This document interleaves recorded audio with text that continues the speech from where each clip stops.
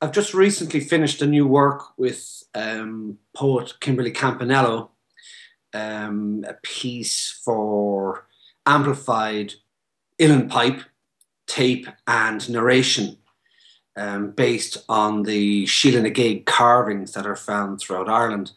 And I wanted to have a nice place to premiere that work. You know, it's a very unusual work for me. So ArtScope, along with the National Concert Hall, very generously supported this idea of a concert at the National Concert Hall on the 6th of December at 8:30. It's a Thursday evening. So once that opportunity came up, I decided to consider a full evening of my music and picked out pieces, I think, which really span the last 20 years of my work. So in a way, it has turned out to be a kind of a retrospective, which is quite interesting. This concert really is a true retrospective because I think the earliest work is Tiento, which I wrote for Kenneth Edge back in 1994. So that's almost 19 years ago. So I think from this perspective, you know, looking back on almost 2 decades, it should be, I mean, for me personally, it'll be very interesting to hear the if you like, the signature of the composer going back, though, you know, that length of time. I've been working with Kimberly Campanello, who's been living, well, Dublin-based for the last 3 or 4 years.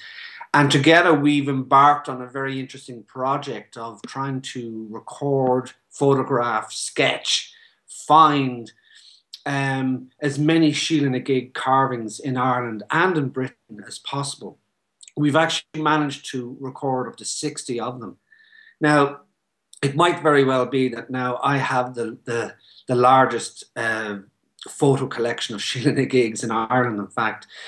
And just to explain what the uilleann is, it's a very unusual carving of a female figure that is very strange in the sense that these figures expose the genitalia and they're quite often haggard. So the messages that come from these figures are very ambiguous, and they certainly turn upside down any notion of the, you know, female beauty or anything of that nature. And of course, there is a strong connection. Some of them are pregnant, not many, but some of them are pregnant. Some are haggard. So you get this mixture of, you know, aged figures that are actually possibly giving birth, or the exposing of the vulva seems to indicate either you know, a message of lust or perhaps of regeneration, the notion of birth and death. Nobody really knows where they came from, but they are often found on the doors of churches, over church doors, or on town walls. So at some stage they were appropriated by the church and or, you know, town councils and so forth in the, you know, 15th, 16th and 17th centuries. But they may very well predate this. My own feeling is that they do predate them, and in fact they might actually be of pagan origin, relating to the position of the female in society and her pivotal role in the regeneration, you know, the cycle of regeneration. So for me, they are very ancient totems of Irish identity on some level. But of course, I can't be sure, and in a way, that was the premise upon which myself and Kimberly approached these. Of course, her poetry is using them as a kind of a focal point for dealing with, you know, issues around the feminine and even modern political feminist issues. So they are very potent figures, even though they're very old, and so.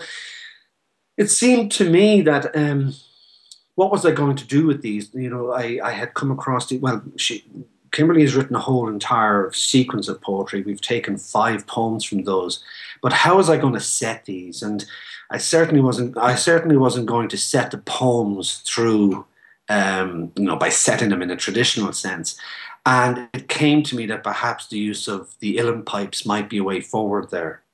Using instruments like the uilleann pipes is wrought with problems because they've been appropriated by many composers who want to give a very particular vision of Ireland. Let's put it that way. Quite often, the vision that would fit in with, if you like, Board Falch's idea of selling Ireland to an American market, for example. So I've always been very, very skeptical of using, or very, just let's say, scared of using instruments that might um, sort of place me in that particular category.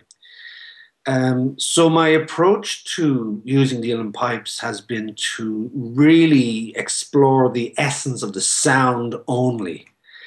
Um, and so in actual fact, there are two solos, and I do use a tape part with this, over which the uilleann piper will perform, and many parts of the tape part are taken from the uilleann pipes as well. But I've tried to abstract the sound to try and make, try and find the essence of uilleann pipe. A kind of an abstracted, wild sound that might correlate to the wildness of the Shiel and the gigs. So I've been working with the piper and pipe maker Benjamin Dwyer, who is in fact a cousin of mine, and we've been working in kind of, really intense workshops, trying to, I mean, I've really pushed him outside his comfort zone, if we can call it like that. And he's, for the first time, having to explore, if you like, atonal figurations, which are, I suppose, associative, but again, only to abstract notions of an older Ireland that, people probably wouldn't consider first and foremost, So that's been a very interesting, exploration for me, because the pipe, I've always loved the uilleann pipes, particularly the laments. Um, and it's been a really interesting technical challenge for me to see what the pipes can do. So I'm looking forward to the to the result. It'll be an unusual piece of mine in the sense that I'm using the pipes and the tape part to try and act like a mise en scène, as kind of an aural environment suitable for the poetry. So it should be an interesting piece. Only a certain amount of Irish music actually attracts me. I mean, and it's usually solo work like sean-nós singing, or as I say, lone pipes. I'm not so drawn to the other genre within the Irish traditional field. Um, but certainly to avoid being an Irish composer, it was something that really I was very consciously not really prepared to do. I'm not an Irish speaker. I mean, I wish I was. I wish my relationship was different. But English was forced upon us. What could I do? What can I do? And whenever I did come across the use by composers of instruments, Irish indigenous instruments, it really struck me as a kind of tokenism, or really something that sort of did fall into a kind of a touristy thing. There are, one or two exceptions to this. I suppose Roger Doyle's Under the Green Time it's a piece I love, and I think it's one of his best pieces, and I think he captured something there, the relationship between the uilleann pipe and this sort of mechanized soundtrack in the background, which I find quite effective. My own work does, in fact, use an Irish hymn, but in a way that I hope will not be recognizable.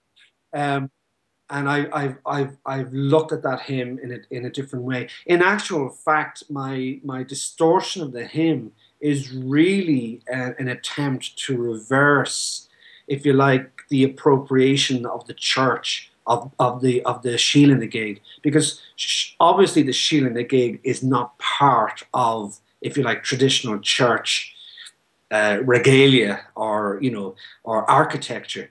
And my feeling is that it was put on top of the doors to attract non-Christians into the church. So the Sheila and the Gate for a period became, if you like, the entryway into the mother church. By the time the 17th century came, it was edicts came from the church to destroy them. So in some strange way, I wanted to try and reverse that by using a Catholic hymn, which is quite well known, but to actually destroy the Catholic hymn in a strange way, and let's get back to a kind of what I would see as a truer relationship with the universe, which would work outside institutional religion.